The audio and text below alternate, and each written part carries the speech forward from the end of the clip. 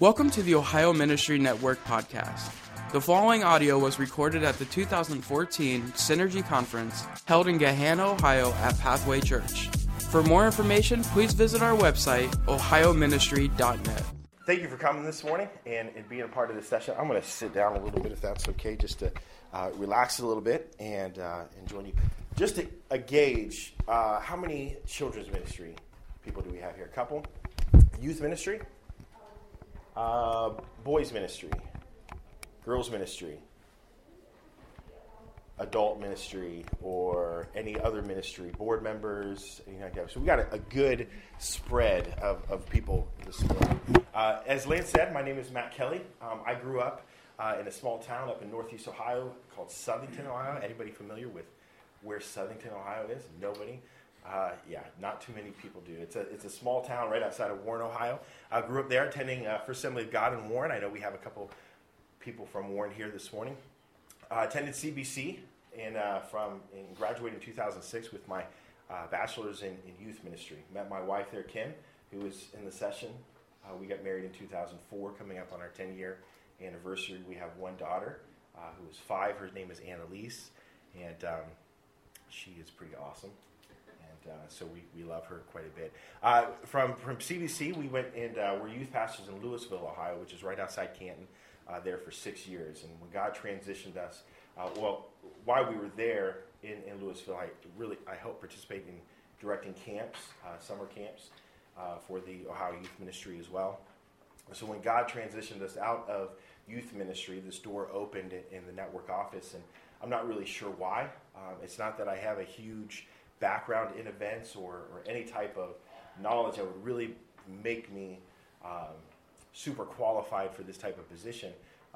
But God had another plan, and so this is what I'm doing, and I really enjoy it, and I really do love it. I'm appreciative to Tom Grote, our Student Ministries Director, as well as the Ohio Ministry Network, and just giving me the opportunity to plan events for students across the state of Ohio. I've been there a year and a half, and have learned probably a lot in that year and a half. Most of what not to do. And many of you who have planned events, you can testify to that you learn pretty quick what not to do. And so I want to be able to share just some of that with you. And so before we start, let me say this, our highest value just in being here today, to be honest, you're probably not going to remember much of what I say, but what you will remember are the relationships that you form here, the people that you connect with, not just in this session, but multiple sessions. That is what you're really going to remember. So I want to encourage you at Synergy, at an event like this, to continue to build those relationships, not just with the people from your own congregation and your own church and your own leadership team, but outside of that leadership team. And so people in this room and sharing and collaborating on ideas. And I know just as a youth pastor, those were some of the most valuable times to me is we're taking and sharing with other youth pastors. Oh, you did this, and man, I could take that and modify that for my group as well. And so continue to build those relationships. Also, the resources from these sessions all day long will be available on ohioministry.net for download with audio, as well as sermon notes and all that stuff. And so make sure you check that out once the event is over. Want to be able to get a good range this morning of what kind of events have you guys planned in the past. And so I'm going to ask my wife, who probably has the better handwriting. I would ask Lance, but he said you wouldn't be able to read it. And so Kim is going to write down. So let's just throw out, what kind of events do you have experience planning? Because that'll give me an idea, okay, are we talking big, are we talking small, are we talking everywhere in between?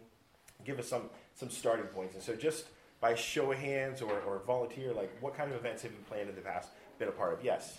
Fall festival. A fall festival. Anything else? What else? Christmas productions. We could probably lump Easter productions in with that as well. Holiday. We had a church anniversary, 100-year. Okay. 100-year anniversary. Yes. Children's ministry pig roast fundraiser. Pig roast, hey, fundraisers, yeah. Fundraisers of all sorts and varieties. Yes, please. Anything, what else? Coming up with ideas for ladies groups. Okay. You know, one. So just small, like social gatherings. Okay.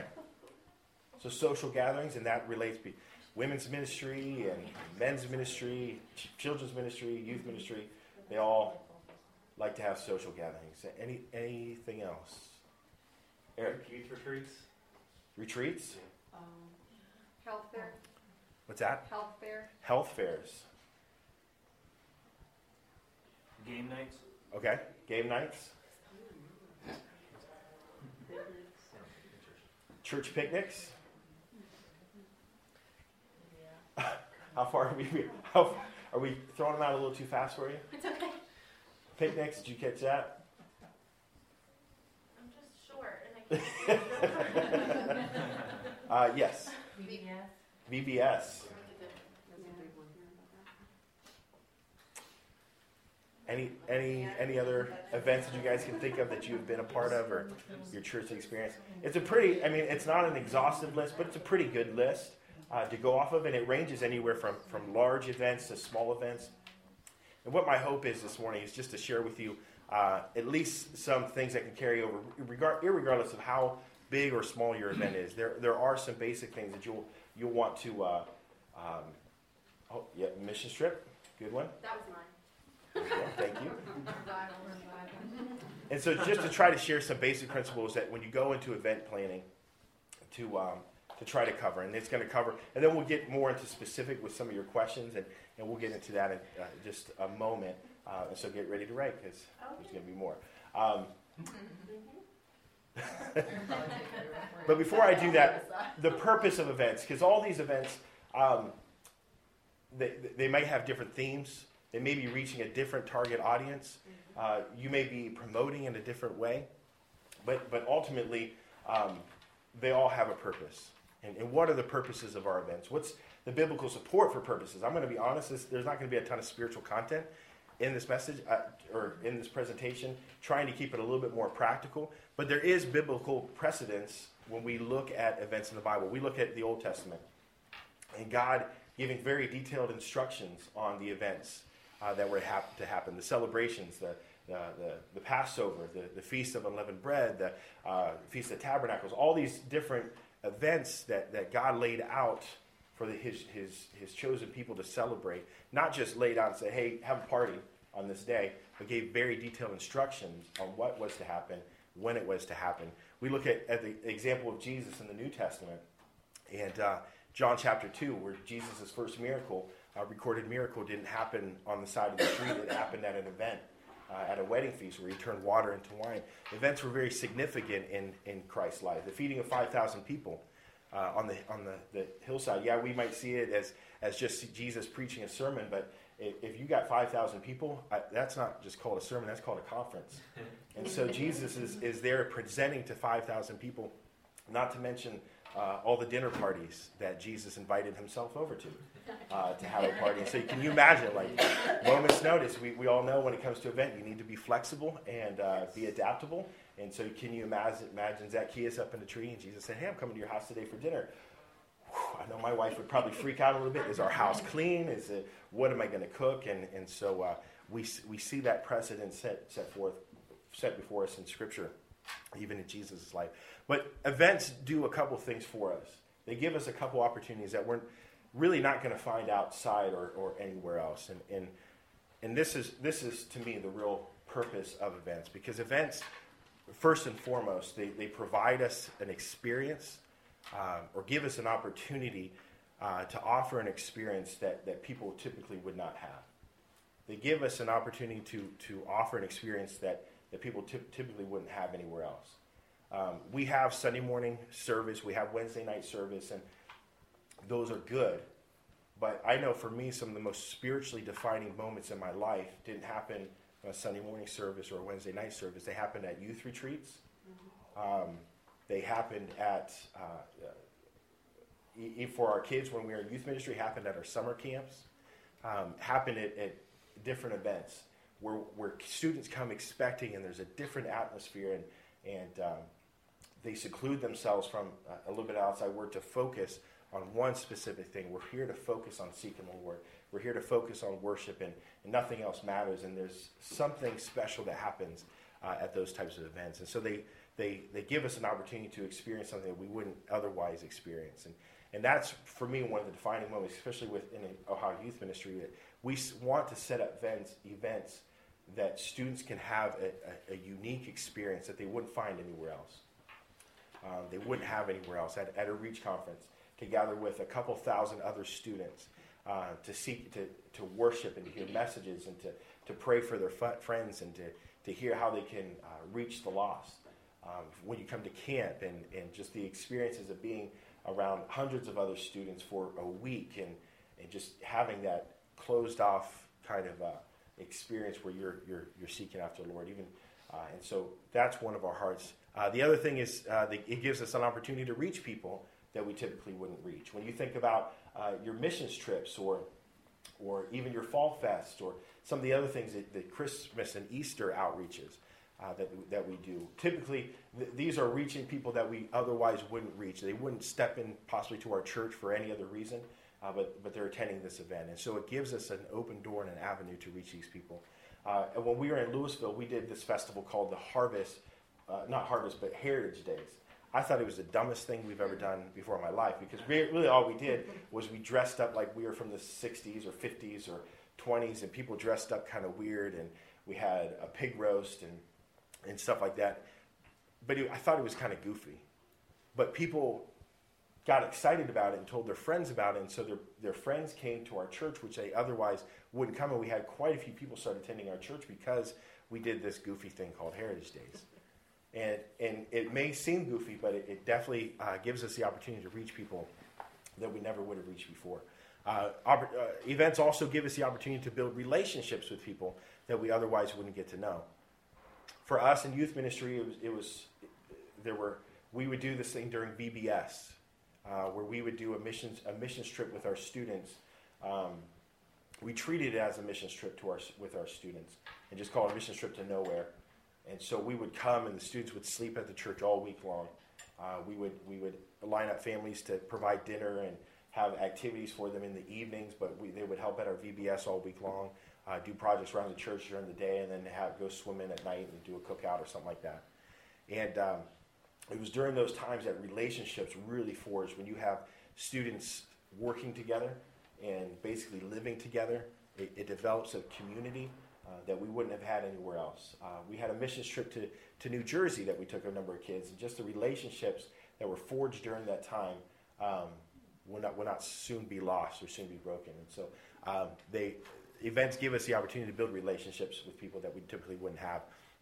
And then it also gives us, lastly, the opportunity to serve where we normally wouldn't serve. And so when you have some of these types of events that we listed over here, it provides people in your church, in your congregation, in your groups, the ability to step up and do something that they normally wouldn't get to do on a typical Sunday morning or a Wednesday night or on another church activity.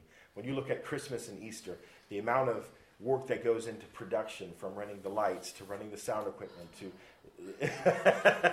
So that sounds like somebody who may be in the midst of an Easter production back there. But yeah, when you think about these things that you normally wouldn't do, a person who is great at drama isn't necessarily going to always get the opportunity to present that on a Sunday morning. But when you do something like this, they can serve in that way and use their gifts in that way that they normally wouldn't get to use. And so to me, those are some of the key elements in providing events, some of the key opportunities that it allows us to have. At this time, what I want to do is kind of get a general idea, because I have a number of directions we could go and talk about events, but I want to make sure this session is pertinent to your situation and where you're at and what kind of information you're looking to gain from this morning. And so with that in mind, I'm going to ask my wife again to step up. Okay, perfect. Now we're down on that. Perfect. All right. We'll try to go a little bit slower to try to keep up. And so what type of questions, what type of information are you looking to gain out of this session? And that'll really help give some direction, make sure that we're hitting on some of those things, so you're not walking out of here with unanswered questions or something like that. So anybody, any questions, any areas that you're really hoping to hit on? Yes? What kind of advertising works best? Okay, advertising. Yeah, advertising, marketing, promotion. Perfect. Yes. Some of the pitfalls that we are to avoid. Pitfalls to avoid. Okay. That could be an all-day thing. New ideas. Okay, new ideas. Yeah. How to plan an event when you really don't know how many are coming. Okay. Planning for unexpected, huh? Okay. Yes. Where to start whenever you're, you have just a plan. You know what I mean? Where to start whenever you're planning an event. Yeah. Okay. So where to start? Okay.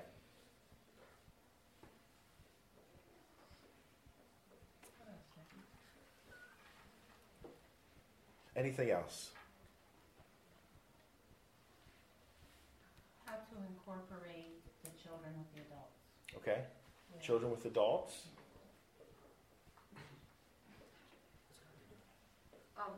How to plan events when you have a small workforce. Okay. Maybe So a small volunteer church, recruitment and small church. okay.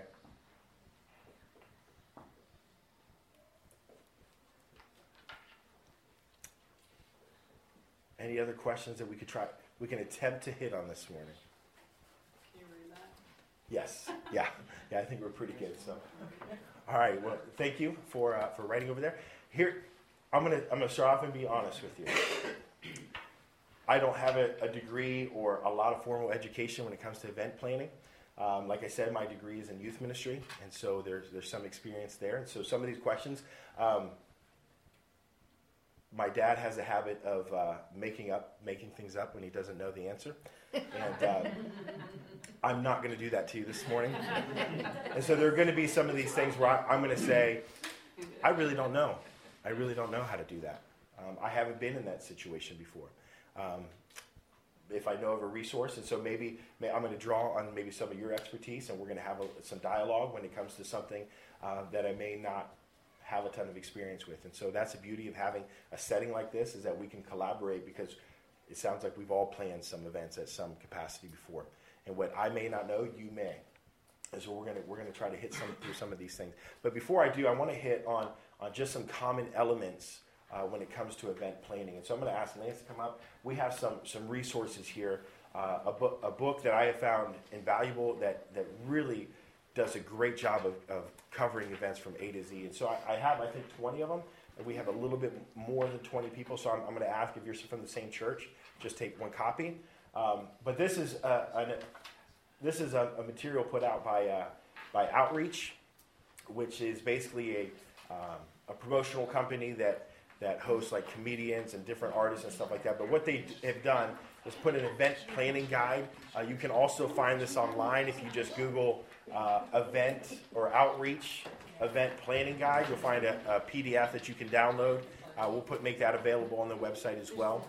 But this is a great resource just to go through. It walks you really from start to finish on how to plan an event. So we can keep these? Yes. Those are for you to keep and to take. Yeah, see? There you go. Hopefully you haven't read it yet, because it might steal some of my material. But We have extras. Anybody else need one? But this is a great, regardless of how big or small, it's just going to walk you through some very basic things when it comes to event planning. Gives you some great worksheets to work off of, and it gives you some financial things, some timeline things. We'll talk about those in just a minute. But this is a great resource for you to go and to take and to begin to look through. It's not maybe going to answer every single one of your questions, but it's a great starting point.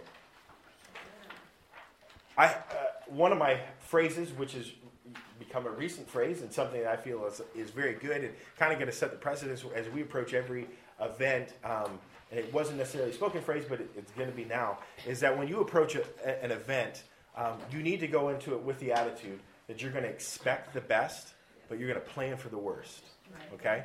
You're going to expect the best, but you need to plan for the worst. And when it comes to planning events, your event is going to succeed or fail, and the tipping point is going to be on the details. Rarely is it going to be, hey, we forgot to cast the lead role in this Christmas play. You might have somebody who gets sick in the Christmas play, but the details is that, okay, who is backing up that person? The detail is having a plan for worst case scenarios and planning those things out. We all heard the expression before that we don't. I don't want to mess this up. A failure to plan is not planning to fail. I know I messed that up. What's that whole? Fail, fail. There we go. Thank you. And so we need to set up a plan.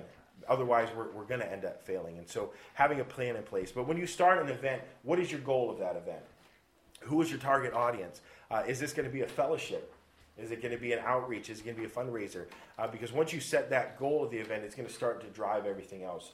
How you approach it, what is going to be your driving force. I think sometimes when we start planning events, we don't necessarily have a main goal in mind, and then before we know it, it's so out of control that everybody's has their idea of we're going to do this, and we're going to do this, and we're going to do this, and we're going to do this, to the point where it's just complete chaos, and you say, wait a minute, what's our goal? And we need to have laser focus when it comes to what our goal is, and being intentional. If we're planning a fall festival, is the goal of that fall festival outreach?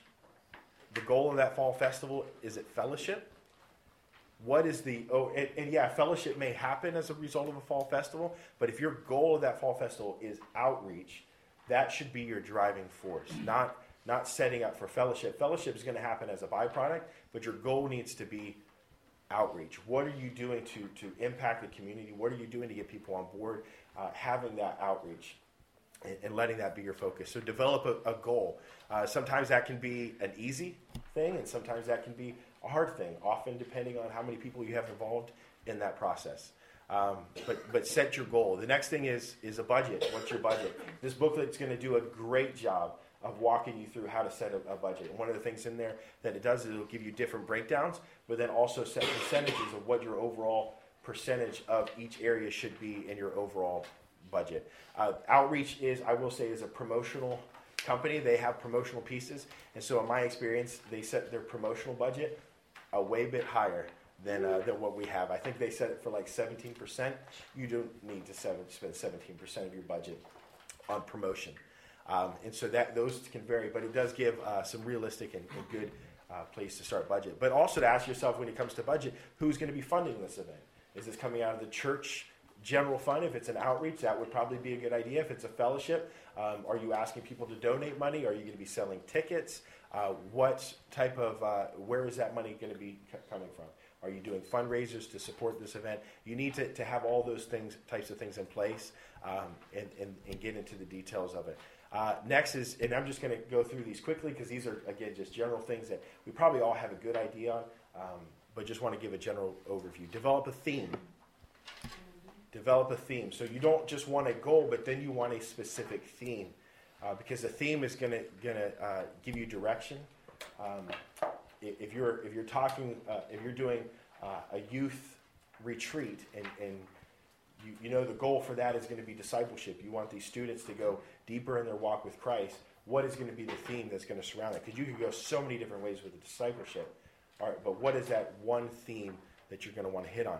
Because that's also going to carry into your marketing strategy, your graphic presentation.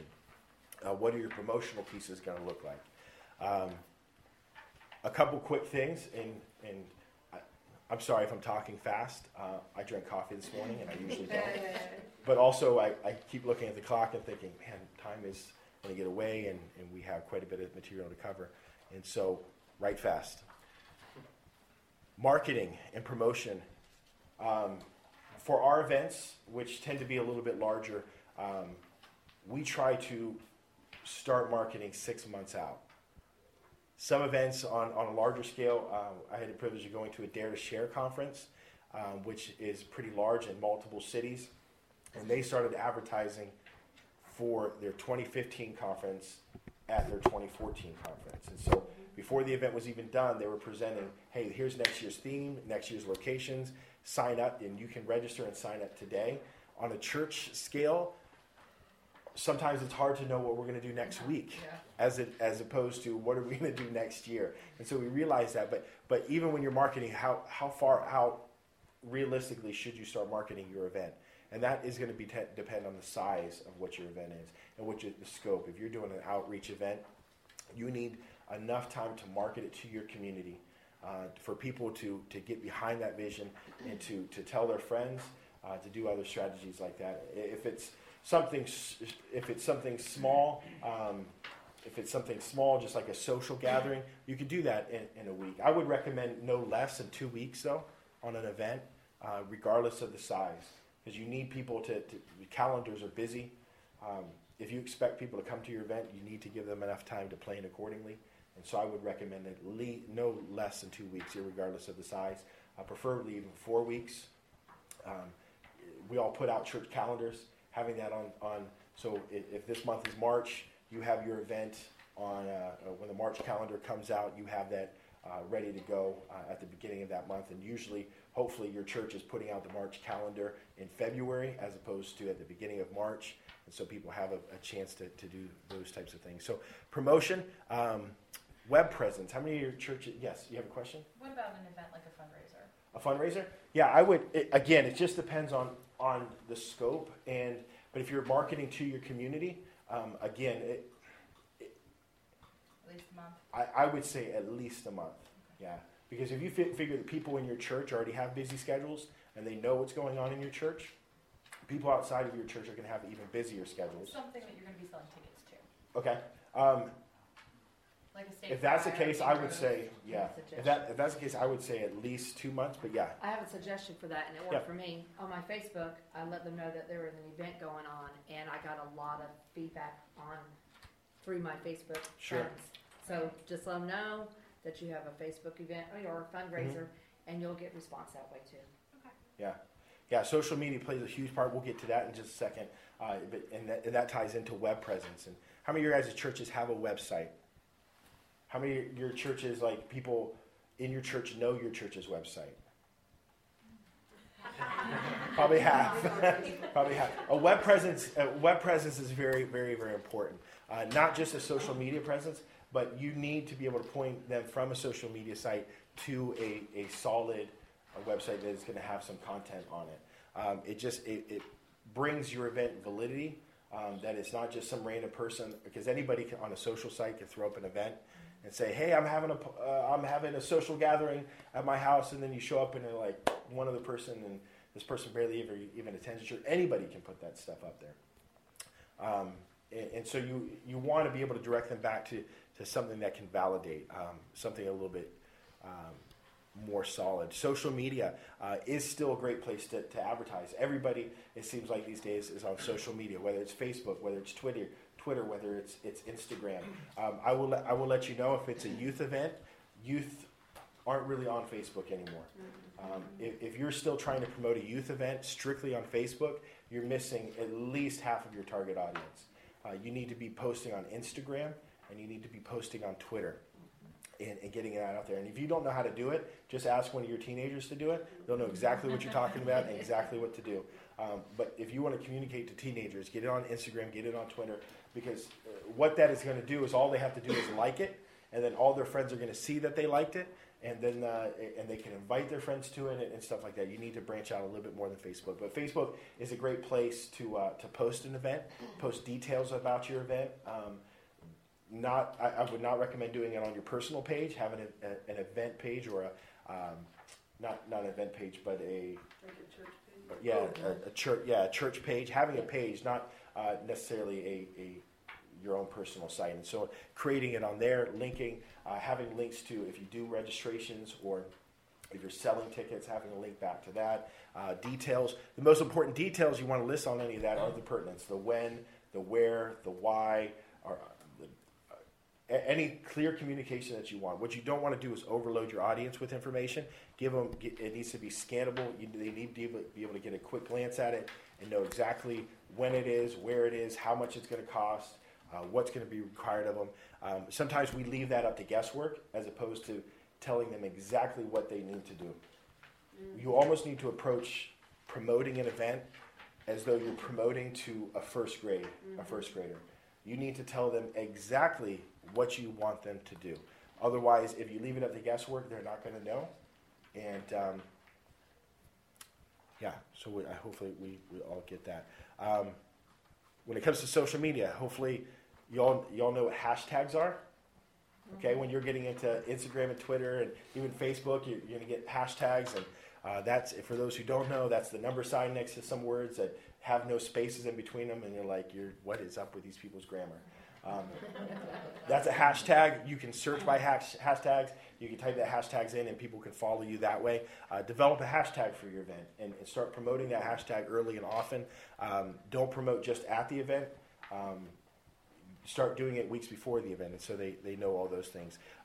Pictures are going to be huge. Putting pictures up on there. We are attracted more to visual stimulation than we are verbal. And so if I see a bunch of text on a social media site, I'm scanning through. But if I see a picture, I'm going to stop and I'm going to look at it. And so putting pictures on your social media. Now, when it comes to pictures on the site, I do have another handout up here. One thing we definitely need to consider, especially if you're working with youth or children, is when it comes to the legal ramifications of posting pictures on a public forum of your youth and your children. And so one of the forums we have here, your church may or may not have Brotherhood Mutual as the insurance carrier of their church, but Brotherhood Mutual, and you're going to want to write this down because it's a great resource whether you have insurance from them or not, is just brotherhoodmutual.com. They have a tab there called Resources, and they have a ton of free resources that is really going to help you and your church out when it comes to legal things like this. But when you post pictures of teenagers and youth, you need to have signed parental consent to use those photos, to post those pictures on there. Now, sometime in a smaller church, when you know everybody, it may not be a big deal. But what if you have a visiting family that happens to come to this event and you post a picture on social media?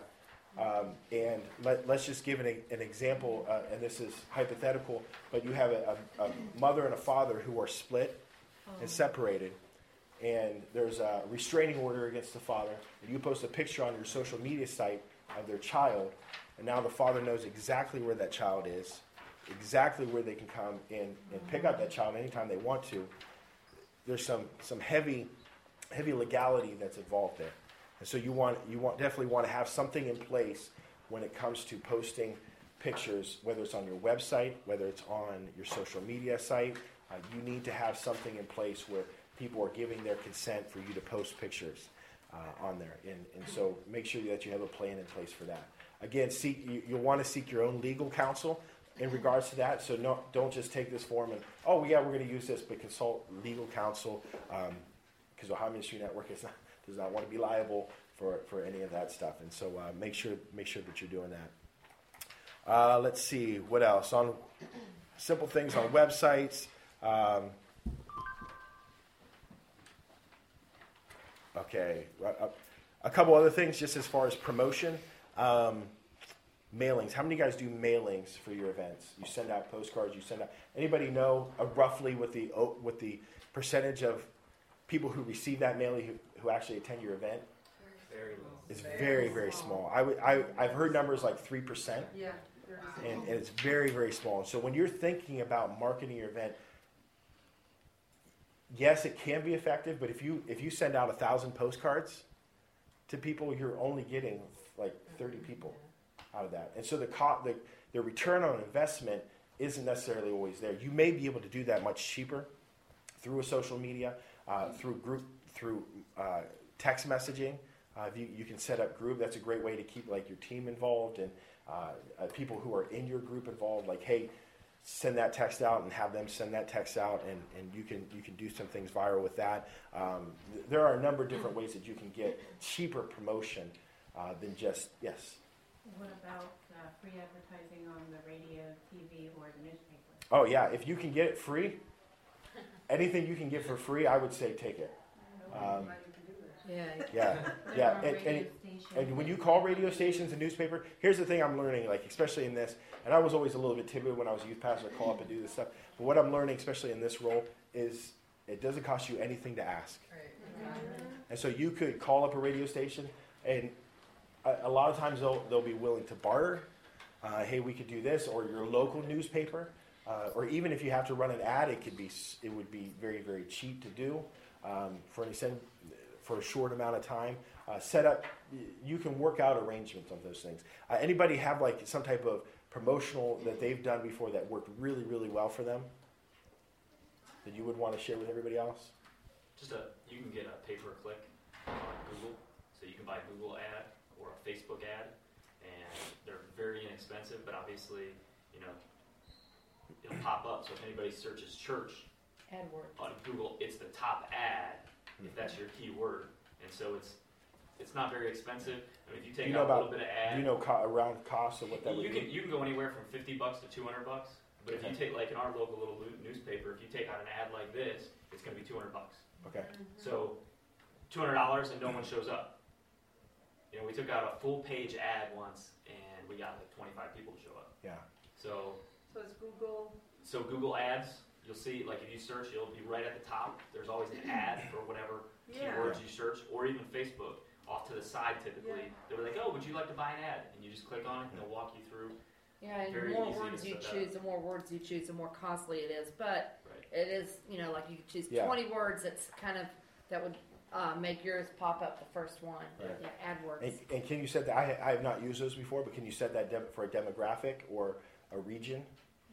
Well, So somebody's in a when certain people location. Google automatically in all their algorithms puts it out where you're here, so this is why it's coming up here. Sure. So if you're 5 hours away, that ad's not going to pop up. Yeah. Moving quickly, I'm going to jump forward for a couple things, but any other thing, because I know promo was a big thing up on our list, and want to be able to hit any additional suggestions or comments or questions that we have as it relates to promo. We put flyers up in local businesses. Yeah. And I think that probably helps the best for us. And for that's probably usually free. Yes. You just have to put a sign in the window. Or a big sign at the event, at the actual event, Mhm. just people passing by and they see the event. Yeah. It's free. A big sign up in the front yard. Especially if it's free. Yeah. Put it free. And, Like and really, so, if you don't put free, they think they have to yeah. pay. And some important things that you want to include on that sign is how can they contact you for more information. Yeah. So whether your church telephone number, your church website.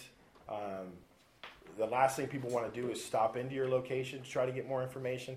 If they're already late getting home, they don't want to make another stop. And so easily accessible information when it comes to promotion is probably the biggest key. Anything else?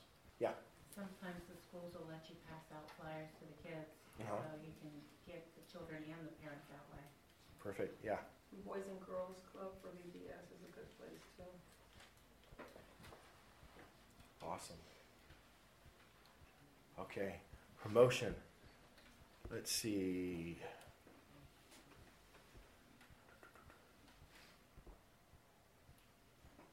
All right. Let's talk about team, volunteers, assembling team. This has been one of the this is probably one of the things that consumes most of my time in the position that I am, is managing teams. We have a number of events, and the people that work at our events are all volunteers.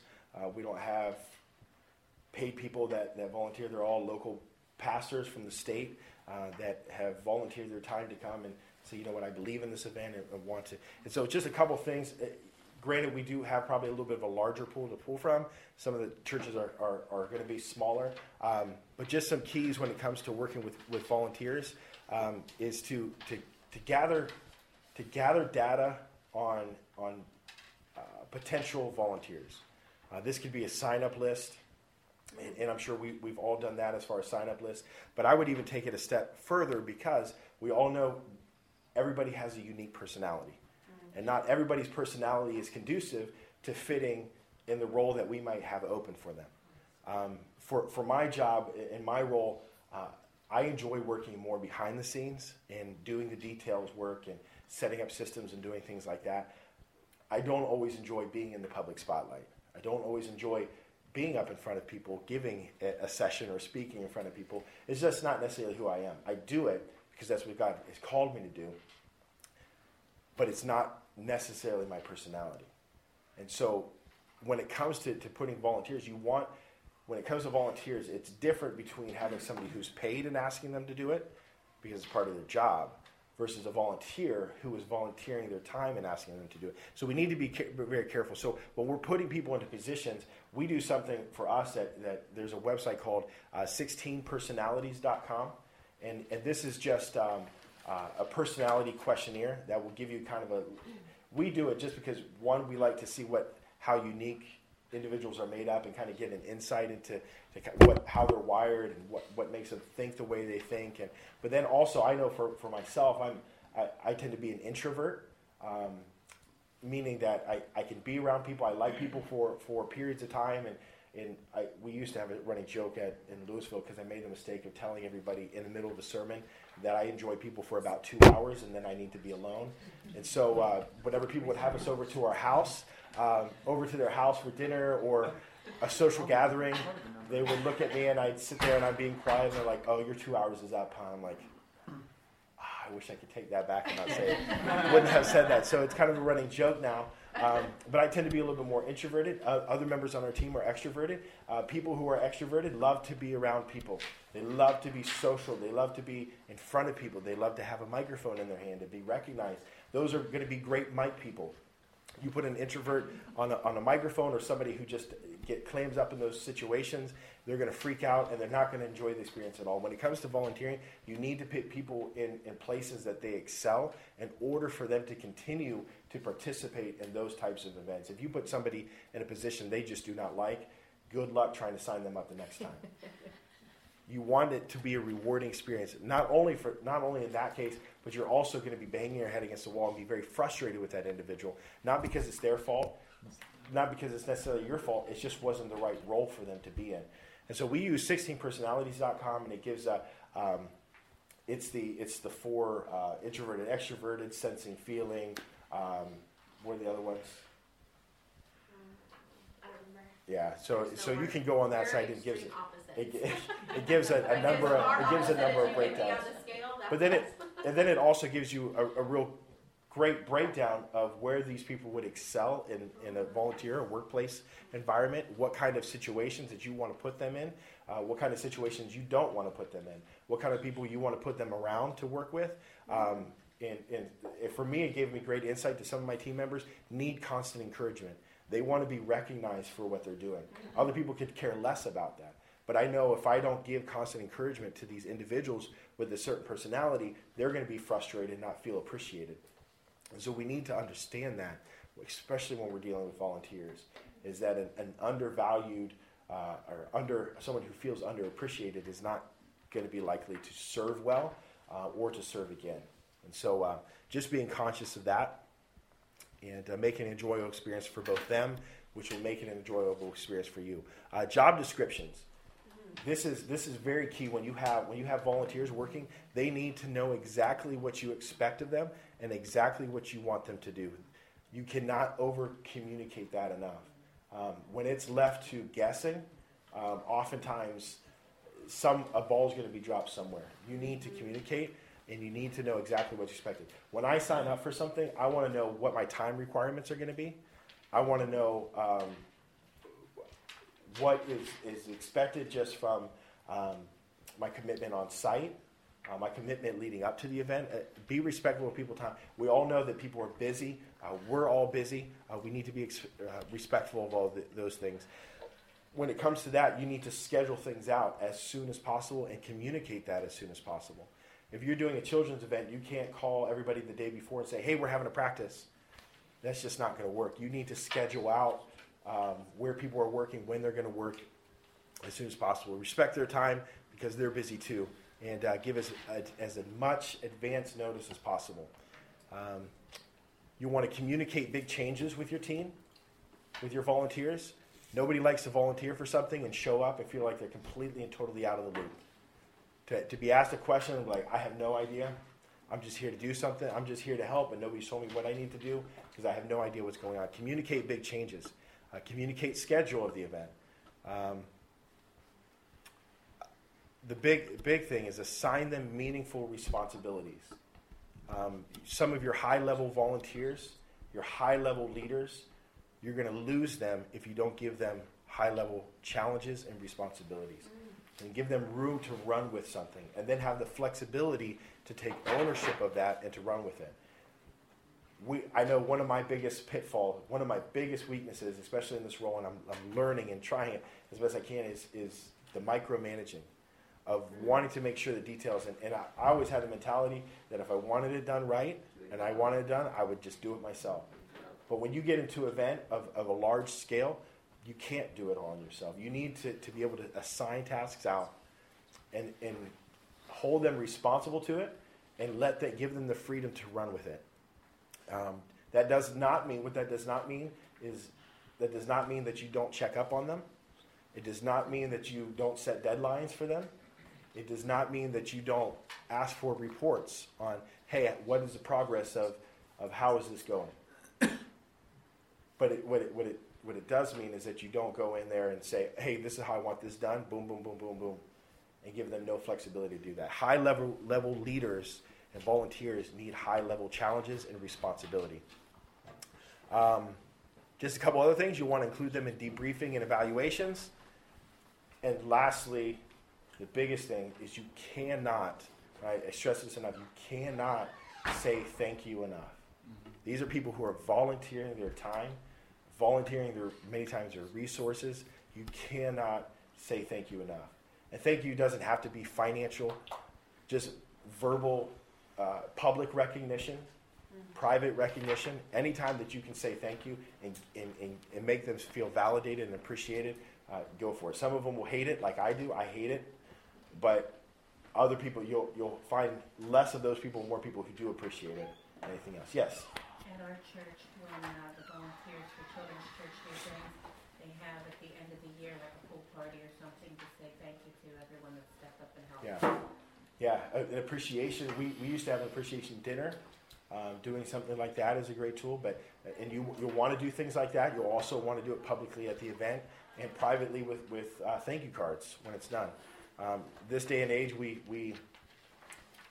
it's nice to get a message on Facebook saying thank you, but it means just a little bit more when you get a card in the mail that says thank you, and it's just, it really doesn't say anything different. It's just the effort that you put behind it.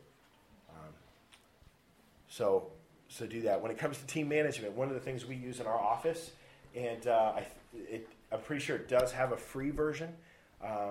You get a certain number of projects in this free version, but you can invite as many people as you want to, is a program called Basecamp.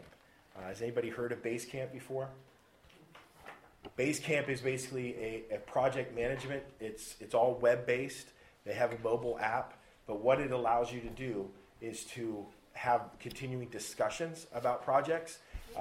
We use it because our pastors and volunteers are all spread out all over the state, and it's not cost effective or time effective to pull together and have constant meetings, nor is it effective to communicate just by email. Because when you send an email and you attach like a bunch of people on that email, if they just hit reply, it only comes back to the person who sent it. You have to hit reply all, and not everybody remembers to do that. But Basecamp, what it allows you to do is assign tasks. So my high-level leaders, I can assign, hey, I need this done. You are responsible. Here's the deadline date. It allows you to have discussion, so you can have a continuous discussion. It sends out emails to everybody in that discussion. You can attach documents for people to look at and to review. It connects with Google Drive and Google Docs, so you can edit spreadsheets or documents together. And so it's just a central hub. Lance and Eric are both on our... Where did you get this at? It's just basecamp.com. Yep, basecamp.com. We have a paid version of it, but I think it has a free version. Sort of like Planning Center? Kind of, yep. Kind of like Planning Center. Planning Center would probably do the same thing. So, but I think there is a costly fee associated with that. I think Basecamp, you can do it free, but I think it's only like maybe one project or a certain number of projects. I can't remember exactly what it is, but that's what we use. Even if you do pay for it, they have a nonprofit discount. And so you can get a nonprofit discount associated with it. And I think the entry level is only it's less than $20 a month. I know that. And so that's a great resource that we use. Lastly, just when it comes to event planning, major key, make it fun. Have fun. Reggie Joiner states in his book, Playing for Keeps, that fun over time convinces, especially in student ministries, convinces your students you actually like them and deepens and strengthens your relationship with them. I would venture that over to children's ministry as well. Christmas plays and Easter's plays and VBS. And make it fun for your workers. Make it fun for the students. Make it fun for the people involved. Because when you make it fun, It's going to be an enjoyable experience. It relieves some of that stress and that tension that often goes behind it. It doesn't mean that stress and tension is going to go away, but it means that you can alleviate some of that by making it fun. One thing that our production manager at Reach Conference did that was simple, but it made it fun, it promoted unity within her team, was that she simply she gave out awards at the start of the day. So we had services on Friday. Saturday morning, we started off with a production meeting that just goes through like all the details of what's going to happen that day and lights and media and all that stuff. But before we started into the details of that, she simply gave out awards for that day. And they were just small dollar store toys, but they symbolized something like, Lance, what did you get? I got a little poppy things. A little poppy thing? Yeah, that you throw on the ground, the little firecracker thing. And what was the point behind the poppy thing? Just to have a poppin' weekend. A poppin' weekend. And so sometimes it's, you're going to make this event pop, or you can put meaning behind it. Like, Lance, you're always quick to jump up whenever somebody needs something and it's popping up, or just add meaning behind that. But it brought recognition to those people, and it validated them that what they were doing mattered, and that somebody noticed and somebody cared. And so make it fun, just little things like that. It doesn't take much. It just takes a little bit of effort. But even put somebody in charge of it. Somebody who's creative like that and just has a spirit of encouragement. Put them over that. Said, hey, here's what I need you to do, and validate that. Getting through some of these things. So that was a lot of planning. Where to start? I think the book hits that pretty good. Volunteer recruitment, we kind of hit on that. Any questions as it relates to possibly volunteer recruitment or? Okay, perfect. One of the last things, big thing I want to hit on is thinking through guest safety at our events. When I was a youth pastor, we used to do a slip and slide. We had a big hill out in our front yard, and so we set up tarps and we did a slip and slide every year at our church. And as a youth pastor, you don't think about safety. You just think about, how can I make this more awesome? And so one of the ways I thought it would be more awesome was to make it longer and bigger. The only problem was at the end of this hill was a parking lot. So you have the tire bumps and stuff like that. And so I'm thinking, okay, one, we have it stopping short of the parking lot, so they're just going to go into grass. But there was this little obstacle in the way of a handicap sign and an electrical pole. And so I thought to myself, you know what? We need to set up a barrier for them not to hit this. And so the great idea, I didn't have, somebody recommended to me, I don't know if they were joking or not, was to set up a table at the end of the slip and slide. So that way they hit the table instead of the sign or the pole. And I'm like, yeah, that sounds like a great idea. So we set up a table, a wooden table, at the end of the slip and slide. And so kids are going down, and it started good. Like they were stopping way before the table, no problem. But the more soap we put on them, the more they slid, the farther they slid. And then I'm up there running the hose, and I'm hearing a boom, boom, bam. And so kids are really starting to smack this table now. And I'm just thinking, whew, man, yeah, you hit that table hard. Come on, do it again. And so they're popping up, and they're like, yeah, they're resilient. Until one kid went down, a girl, and the next thing I heard was just this blood-curdling scream. And so not only did I use a wooden table, but I used a wooden table that had a hole in it. And that was not the best idea because her hand hit the hole just right, popped through, and sliced her hand open. And we had an emergency on her hand. She had to go to the hospital and get stitches. Later on, I found out another kid hit it and popped his knee open. He had to go to the emergency room and get stitches. Needless to say, I didn't really think through the safety of this event. And sometimes we may not think, regardless of what our event is, we may not think through the safety of our event. And we would do permission slips if we were going to like Cedar Point or something like that. But I never thought to myself, hey, I should probably get like signed parental consent or medical emergency forms or something like this to have enough. Fortunately for us, the kids who got hurt, their parents were part of the church, and so they knew when they were understanding, they were cool with it. But what if this was a guest whose parent had no idea, who was not a believer? And I mean, we could have gotten some major trouble because we didn't ask permission. We didn't have anything signed from the parent. And so you're going to want to have a plan in place for guest safety.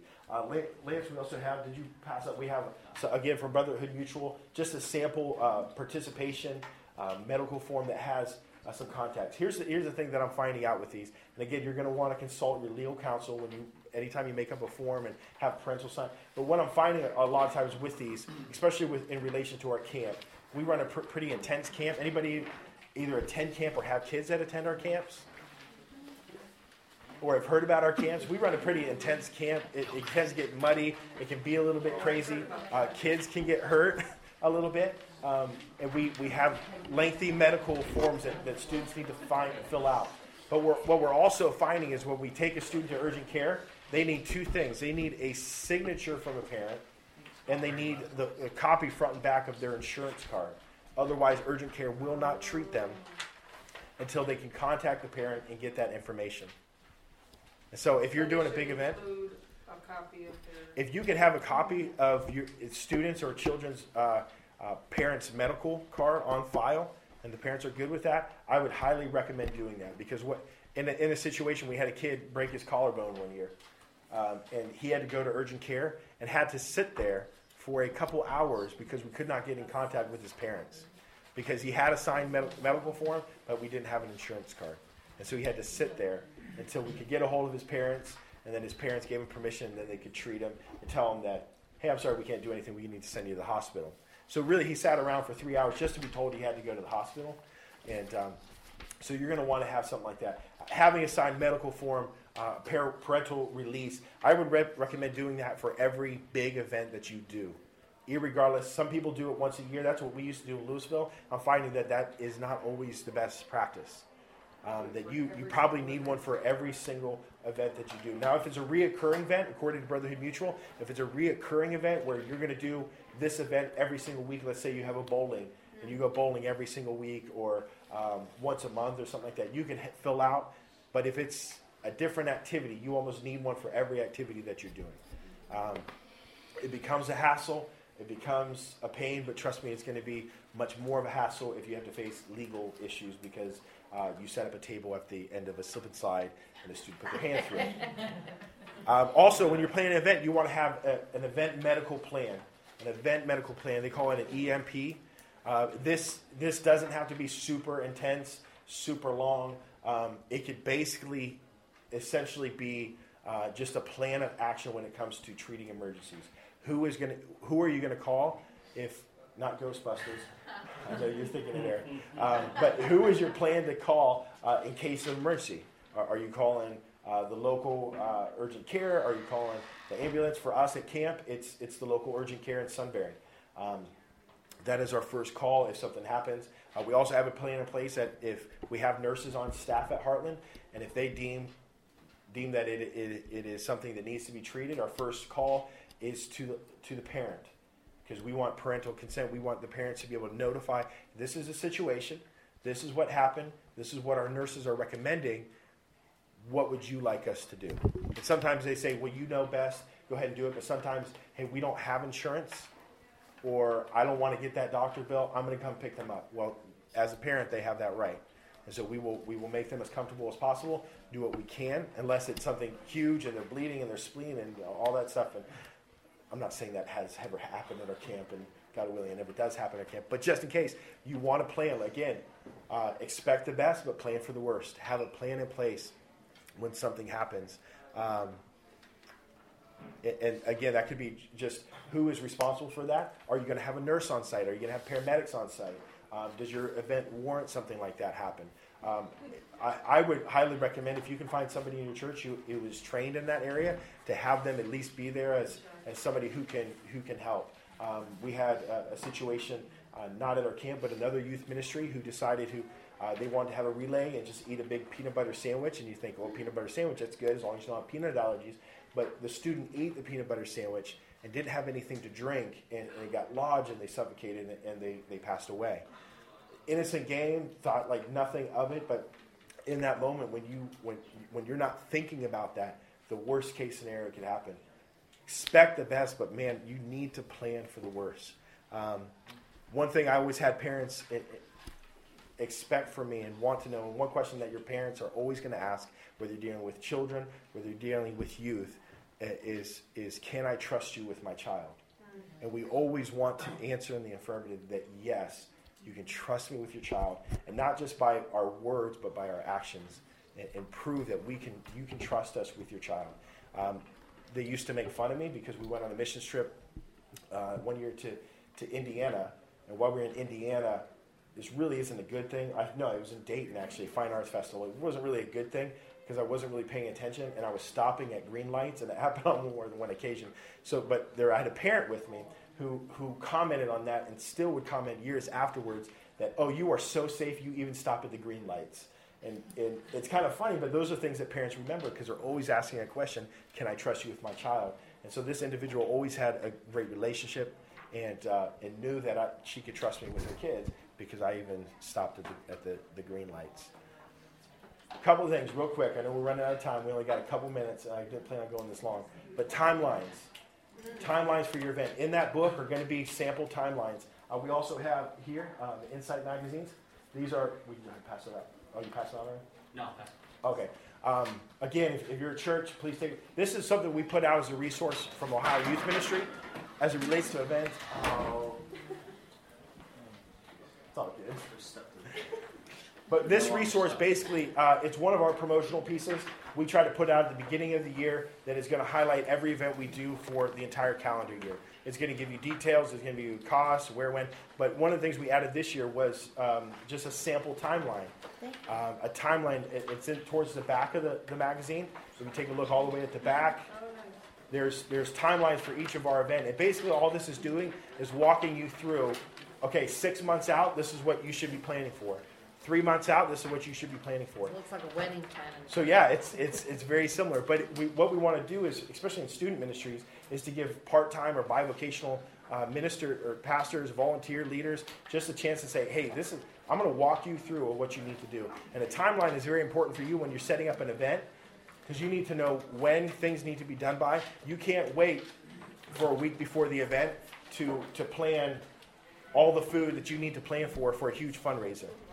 You can't plan a week before the event to start selling tickets for your event. You need to have timelines in place. Who's doing and then who's responsible for that items. That booklet, that outreach booklet, has some great sample timelines of things you'll want to check that out. We use them. We depend upon them for the events that we do.